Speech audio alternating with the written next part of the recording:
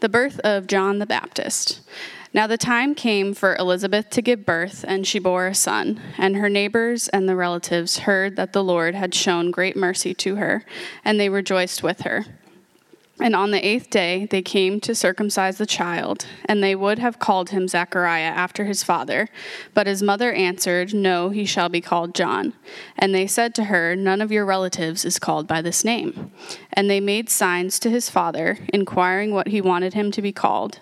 And he asked for a writing tablet and wrote, "His name is John." And they all wondered. And immediately his mouth was opened and his tongue loosed, and he spoke blessing God. And fear came on all their neighbors, and all these things were talked about through all the hill country of Judea. And all who heard them laid them up in their hearts, saying, "What then will this child be?" For the hand of the Lord was with him. And his father Zechariah was filled with the Holy Spirit and prophesied, saying, "Blessed be the Lord God of Israel, for he has visited and redeemed his people, and has raised up a horn of salvation for us in the house of his servant David, as he spoke by the mouth of his holy prophets from of old, that we should be saved from our enemies and from the hand of all who hate us, to show the mercy promised to our fathers, and to remember his holy covenant, the oath that he swore to our father Abraham, to grant us that we, being delivered from the hand of our enemies, might serve him without fear, in holiness and righteousness before him all our days.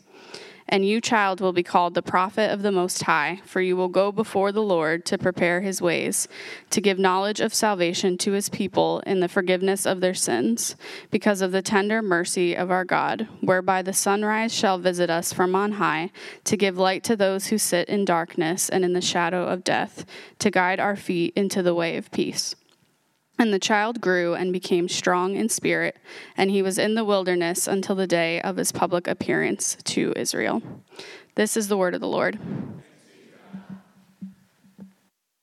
Christmas sermons, you gotta love them. They're oftentimes so sentimental, right? You come together and we hear about angels and we hear about the baby Jesus. And it's the one time of the year that you really can't hate Jesus because Jesus is a baby. Can you really hate a baby? I mean, come on. And so pastors get up and they just tell you, think about Jesus. Think about his little baby eyes and his little baby cooing. He's just a little baby. He's a baby. Think about the farm animals. Weren't they babies too? Look, I have a few. Let's bring them out on stage. I don't, actually. I'm sorry to disappoint you.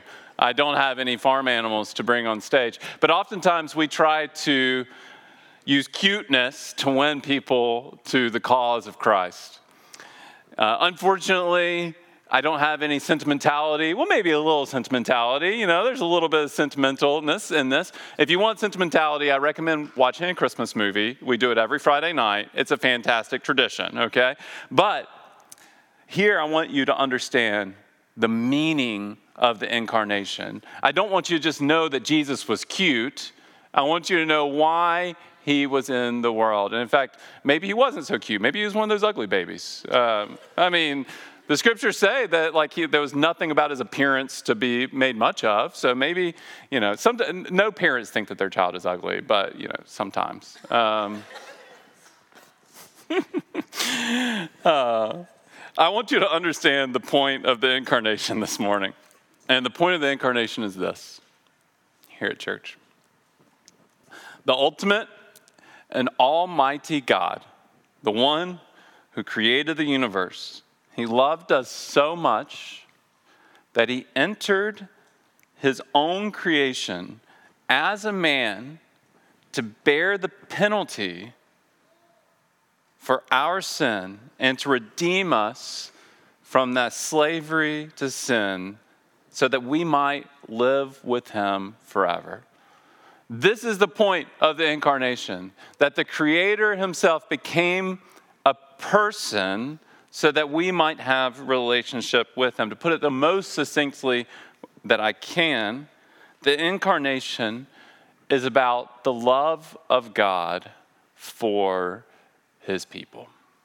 The incarnation is about the love of God for his people. Over the past couple of weeks, we've been going through some traditional Christmas Advent messages. We've been going through the songs that lead up to Christmas. There's 4 songs in the book of Luke, and each song has a different name. Traditionally, they've been known as the first words of the Latin version of their name. And so if you're in a Catholic church or in an Anglican church, this morning you would hear one of these songs being sung in Latin. English is still difficult for me at times, and so no Latin today. But 2 weeks ago, we looked at Simeon's song, traditionally called the Nunc Dimittis.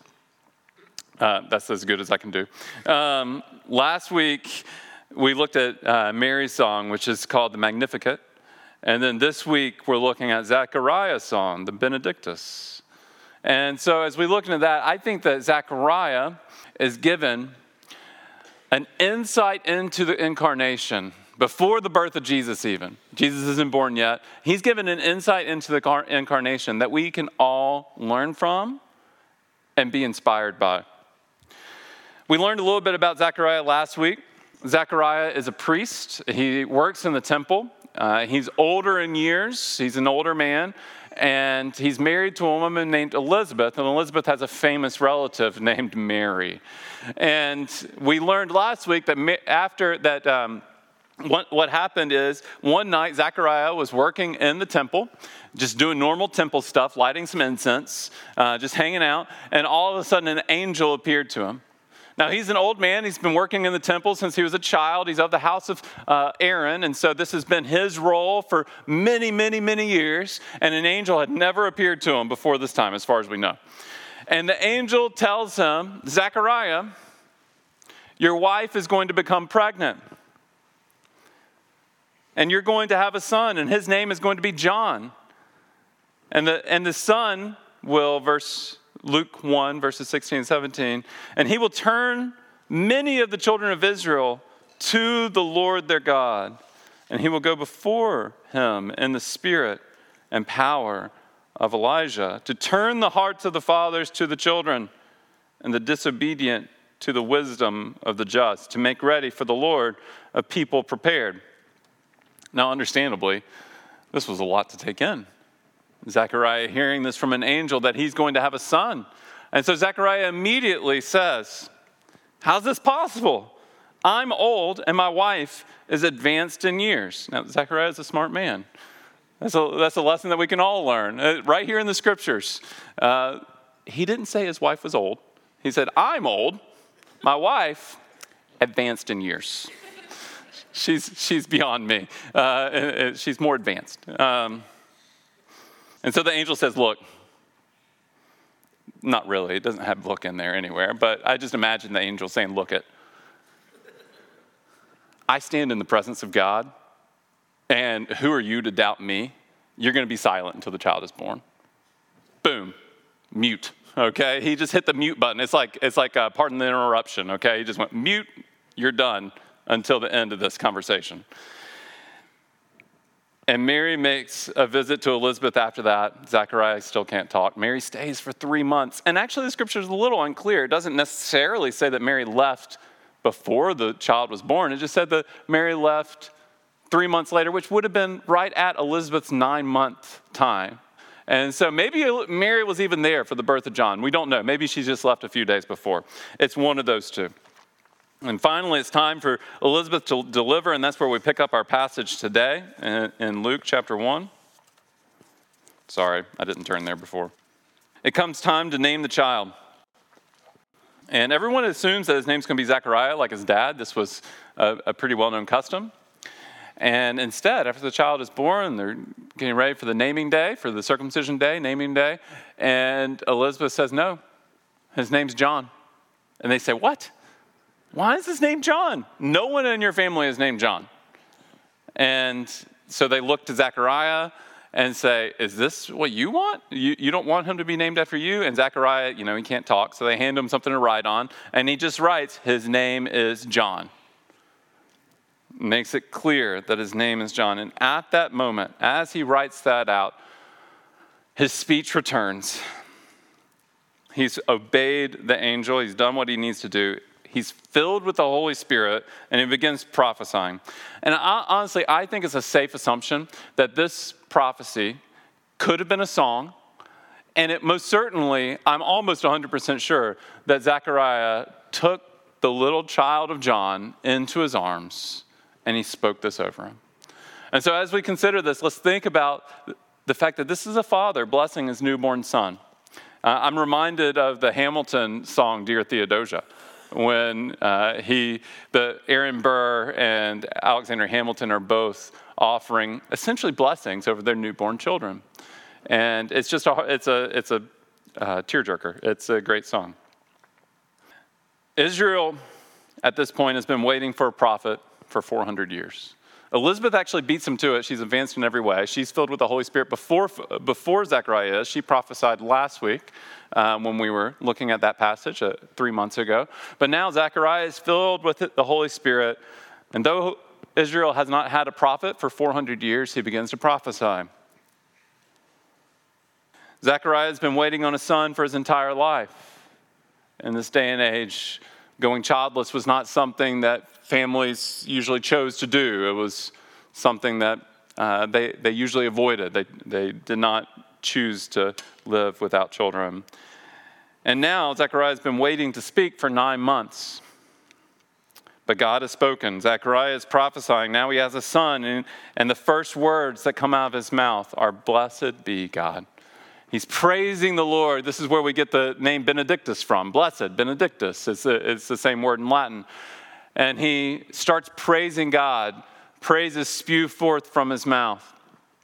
And before we look at his song, I want to bring up this one point, that the silence prepares us for praise. The silence prepares us for praise. Zechariah has been silent himself for quite a while. The Lord's been silent for 400 years. And at this moment, he starts pouring out praise. It prepared him to sing God's praise. Maybe you're in a situation where you feel like the Lord has been silent for far too long, where it's been years or months, days, whatever it may be, that it's been a long time since you heard from him, since you felt his warm embrace, since you noticed his presence, since you sensed his face shining upon you. Maybe the Lord feels silent to you, and you're just crying out, "Where are you? Where are you, Lord? Where are you?"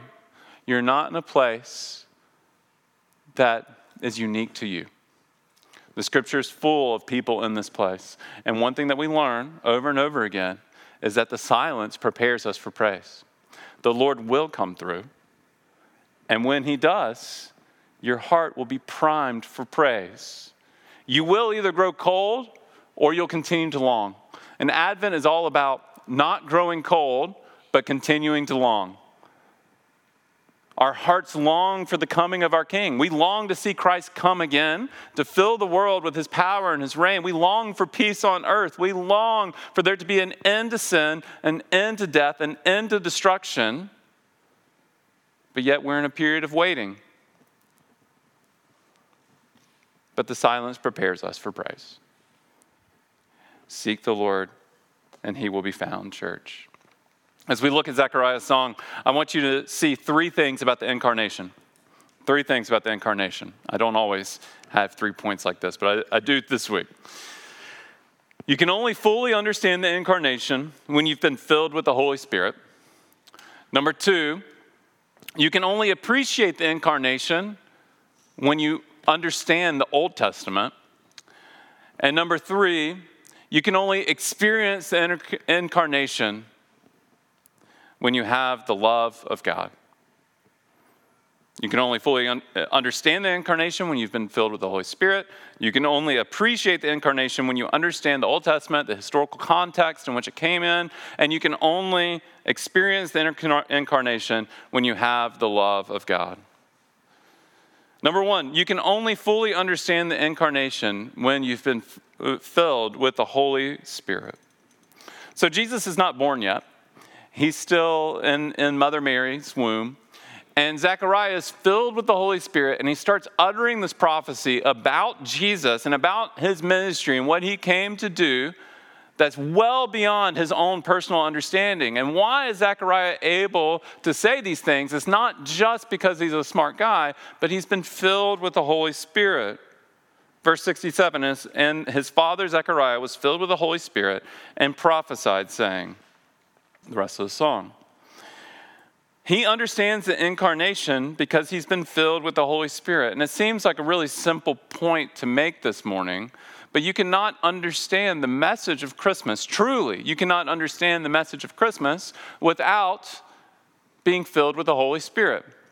People all over the globe, they celebrate Christmas. Many people celebrate Christmas. They understand the message of Christ. They understand what the incarnation is. They understand that Christians believe that God came to live with his people as a person, but yet have not been filled with the Holy Spirit.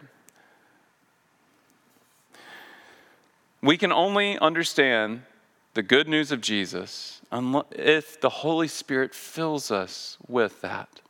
Unless you've been filled with the Holy Spirit, you don't get it. Because that's a work of God. And every time someone understands the gospel, every time someone becomes a Christian, it's not simply because they figured it out. It's a miracle. And I don't think that any of us should avoid that or forget that reality this morning, that anytime anyone comes to Christ, it is a miracle. A lot of you understand that. A lot of you understand that because you live that. It's so easy sometimes, it is for me as well. I live in a place that's very secular, we all do, where it's easy to lose hope that our friends and our family members and our neighbors could ever believe the message of the gospel. It's easy to lose hope that these people would ever come around to this idea that God himself came and lived on earth and that we're sinners and we need forgiveness and we need his saving. It's easy to lose hope. But friends, don't lose hope. Because it's always a miracle when God saves anyone. It is no less a miracle when one of our own children becomes a Christian than if one of our own neighbors becomes a Christian. You know this because you yourself understand how much of a sinful, selfish, messed up person you are. It was a work of the Lord, a miracle that you are here this morning, that you trust in Christ, that I trust in Christ. I know that I'm selfish and I would never do this on my own, but God has filled me with his Holy Spirit. And how did you come to that? Was it simply that you're smarter than other people around you and so you have the better evidence and so you're going to trust? Or is it that you heard the gospel message? Some of you heard it once and you said, I want this. Some of you, it took you 1,000 times hearing the message of Jesus, over 1,000 times. And then one day you said, you know what? I get it. That's true for me. He loves me like that. And I don't deserve it. And he's great and I'm not. And he's filled me with the Holy Spirit. It's a work of God. It's always a work of God. Every time someone embraces Jesus, that's a miracle. I'm not saying it's easy. Planting a church or sharing your faith in Somerville is a lot like trying to grow a garden in a parking lot. It's not an easy thing. Every once in a while you see a plant come up in a parking lot, but that's like kind of a miracle. They're not very often. The first thing you have to do if you want to plant a garden in a parking lot is rent a jackhammer. And you start getting the concrete out of there. And that's what it is when we start talking about our faith. It feels difficult. It's like you're jackhammering away all these presuppositions that people have about what Christianity is. And you're having to defend the faith in a variety of different kinds of ways. You're having to work through all of their objections. And as you work through their objections, you're removing the concrete so that you can get to the fresh soil in there. And as you move the concrete out of the way, you just keep dropping seeds in there. You keep praying for them. And when the seeds begin to grow, that's a work of God. Always a work of God. It's a miracle that the seeds begin to grow. Church, don't lose hope. He can do it. If he did it in your heart, I know how selfish you guys are. He can do it in anyone's. He can do it in anyone's. The more I know myself, the more I'm shocked that I follow Jesus. But yet he is kind. So don't lose hope. Don't give up. And you do have to share your faith, because no one, let me tell you this, no one will be filled with the Holy Spirit if you don't share it with them. It just won't happen. Romans 10, verse 14. How then will they call on him in whom they've never believed? They have not believed. And how are they to believe in him whom they've not heard? And how are they to hear without someone preaching? We have to be active. Sometimes you got the jackhammering work. Sometimes you've got the planting work. You're always trying to lay the seeds in there as you pull out a piece of concrete, though. You can only truly understand the incarnation when you've been filled with the Holy Spirit. The second thing that I want you to see from Zechariah's song is this. You can only appreciate the incarnation when you know the historical context. Just like Mary, Zechariah is an expert. I gave this illustration last week that Mary is like a jazz pianist.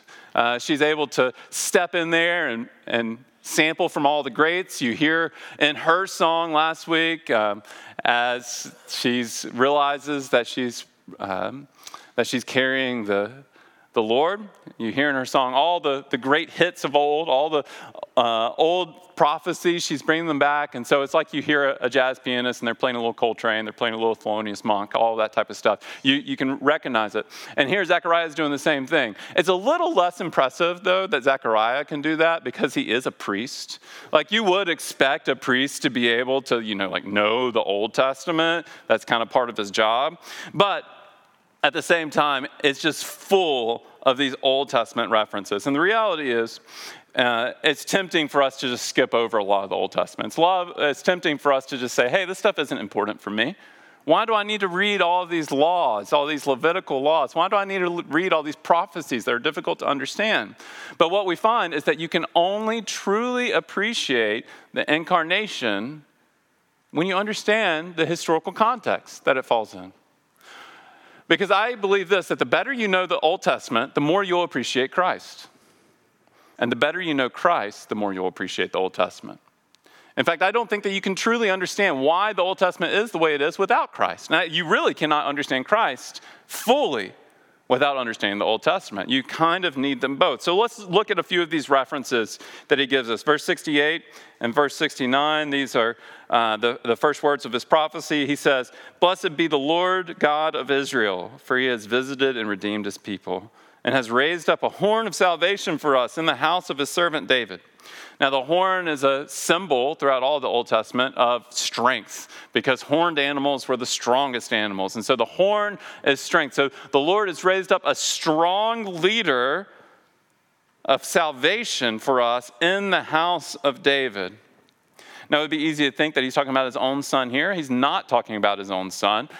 Zechariah knows what house he's in. He's in the house of Aaron. He's not in the house of David. And so he's prophesying about someone else, not his own son, but he knows that his son will be the forerunner for the house of David leader.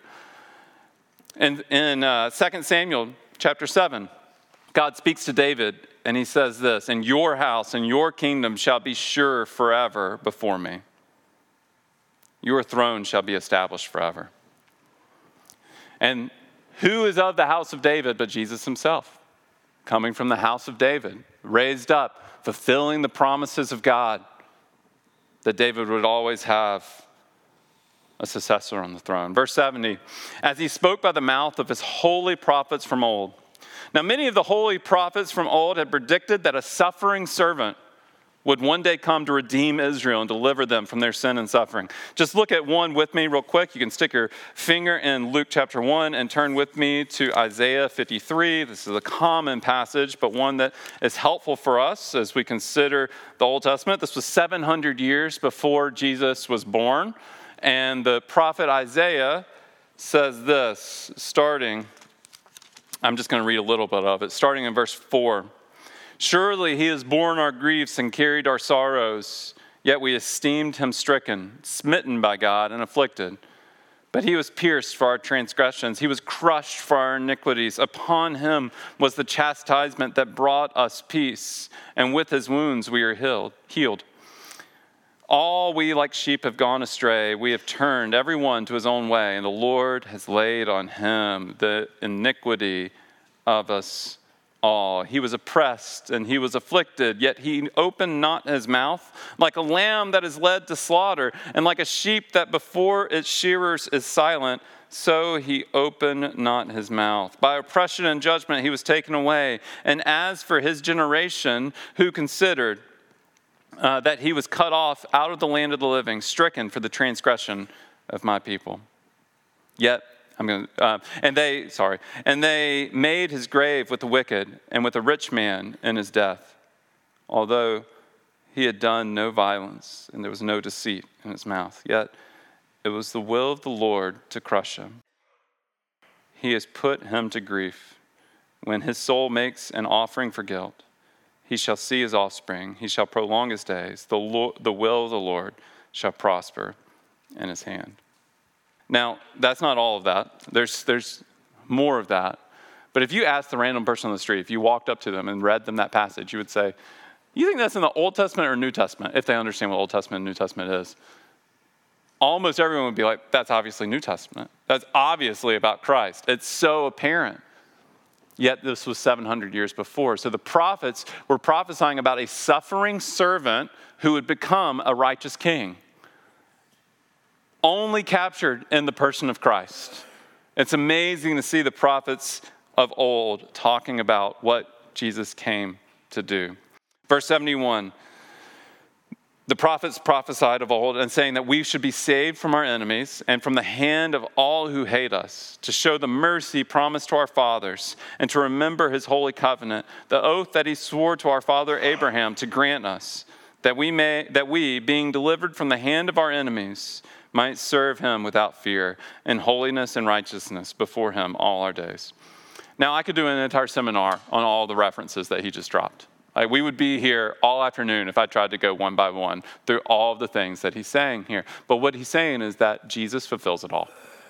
Everywhere in the Old Testament, Jesus fulfills it all. He is the new coming of all of these references. Zechariah says that God's remembered all of his promises, that he's delivering his people from the hands of their enemies, yet it's in a way that no one will expect. I think later on in the book of Luke, you see two of Jesus' followers walking along the trail to Emmaus, and Jesus joins them on this 2-hour walk. And he says, why are you sad? He's already been resurrected. And he says, why are you sad? And they say, because there was this man, and we thought that he was the chosen one. Yet he died, and we don't know what to make of it. And then Jesus went on explaining how he was actually the chosen one, how he is the man, how this Jesus fulfills all the prophecies, and yet he's been resurrected. It's not in a way that anyone expects. They expected a geopolitical leader. What they got was someone whose kingdom was not of this world, whose enemies that they defeat are not other nations, but are the enemies of sin and death. This is who Christ is. In verse 76, the prophecy changes. What happens, basically, Zechariah, you might think about it like this. He might be holding the child and speaking to other people through these first several verses. And then what actually happens is he turns and speaks to his child. And he says, but to you, child. And you, child, will be called the prophet of the Most High. You will not be called the Most High. You'll be called the prophet of the Most High. For you will go before the Lord to prepare his ways, which is exactly what we see John do. He lives in the wilderness. He's acting real weird, wearing camel hair and eating locusts. And he's just kind of a weird guy out in the wilderness. He comes out and he says, prepare the way of the Lord. He's coming. And John starts baptizing people. And Jesus has even baptized himself by John, his cousin, as they get older.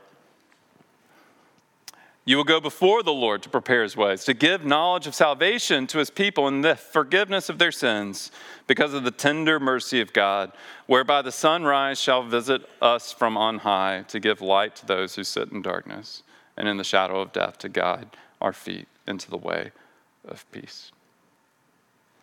Let's look at these last couple verses, and I want to end with this. I want to end with just kind of the point of the whole passage, the point of the incarnation, which is this: you can only experience the incarnation when you have the love of God.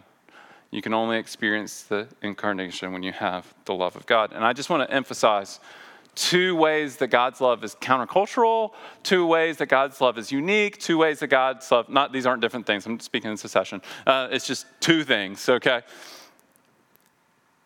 God's love is wrong absorbing and other exalting.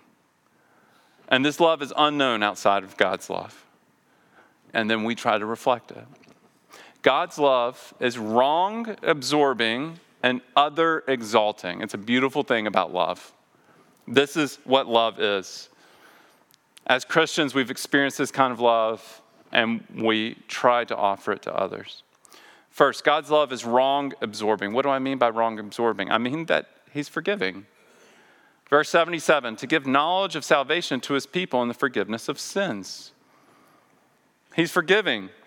To forgive someone is always to absorb a wrong. Let's think about that for just a second. Let's say that we're both sitting in the Market Basket parking lot, okay? Who's been there? A few of us. That place is cutthroat, all right? So just get out of the way.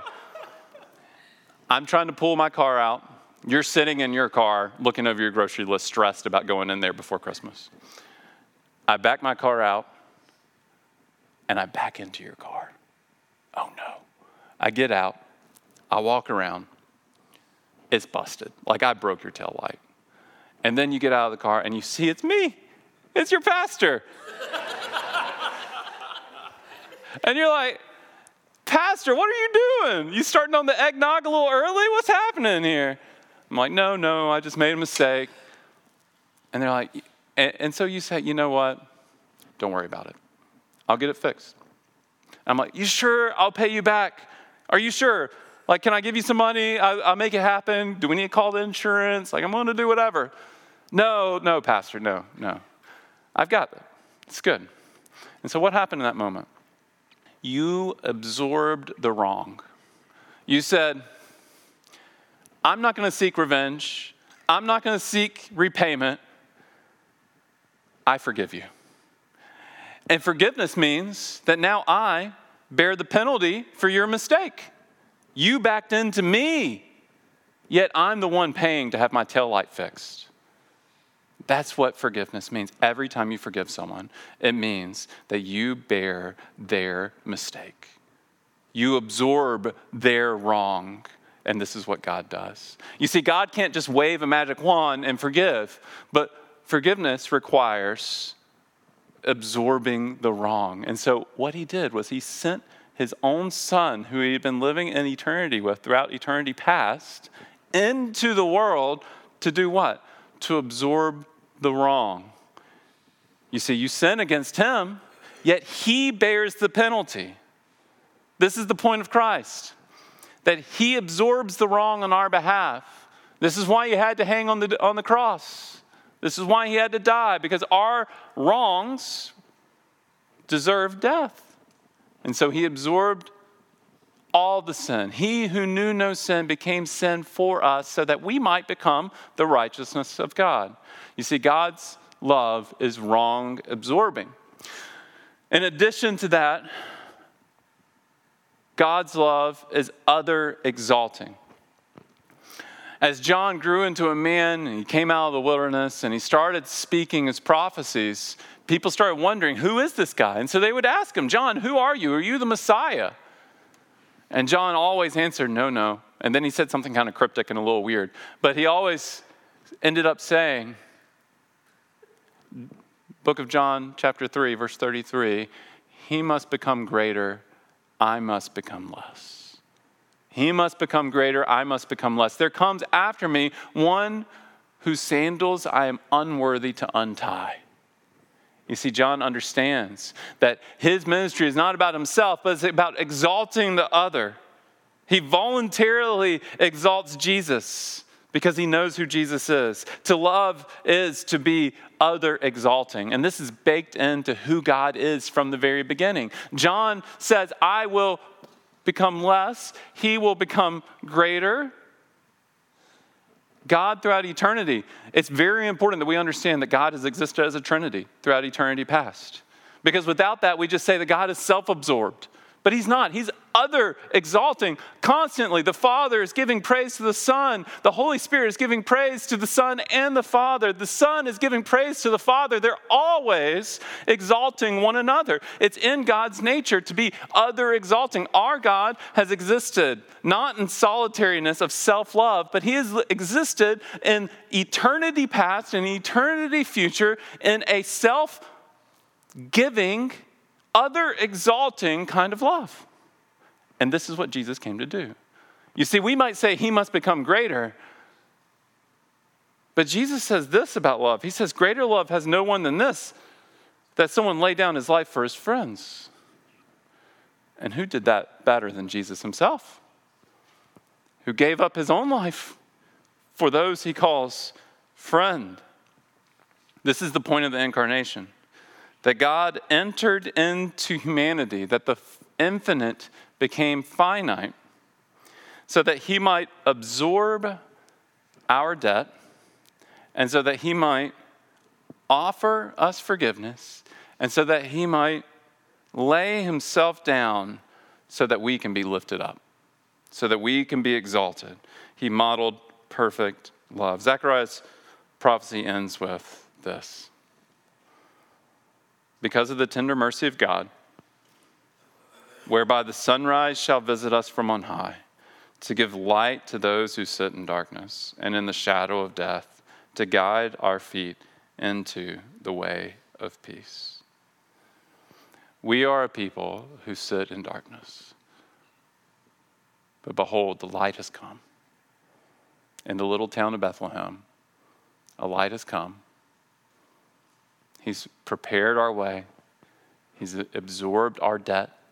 He's exalted us as friends. We come to him today, experiencing his light and having his life everlasting. Church, this is available to you. If you've never received this before, I encourage you to be filled with the Holy Spirit. You can just talk to God and say, God, I want to believe this. I want to believe it's true. I understand that I have debt that needs to be absorbed. Would you absorb that? And for those of us who have been holding on to this truth for a long time, may it be new for us this morning. May it be something that we understand and appreciate and worship him more fully. Each week we participate in a sacred meal together. And it's one of the ways that we remember what Christ has done, that his body was broken for us. That was our debt taken on, broken for us, and his blood was shed for us. And so he gave us this sacred meal, and he said, as you break off a piece of the bread, this is my body broken for you. As you receive the cup, this is my blood shed for you. Do this in remembrance of me. And so it's a physical reminder of the spiritual reality that we have in Christ. Church, let's stand and prepare our hearts to receive this meal and to sing his praises.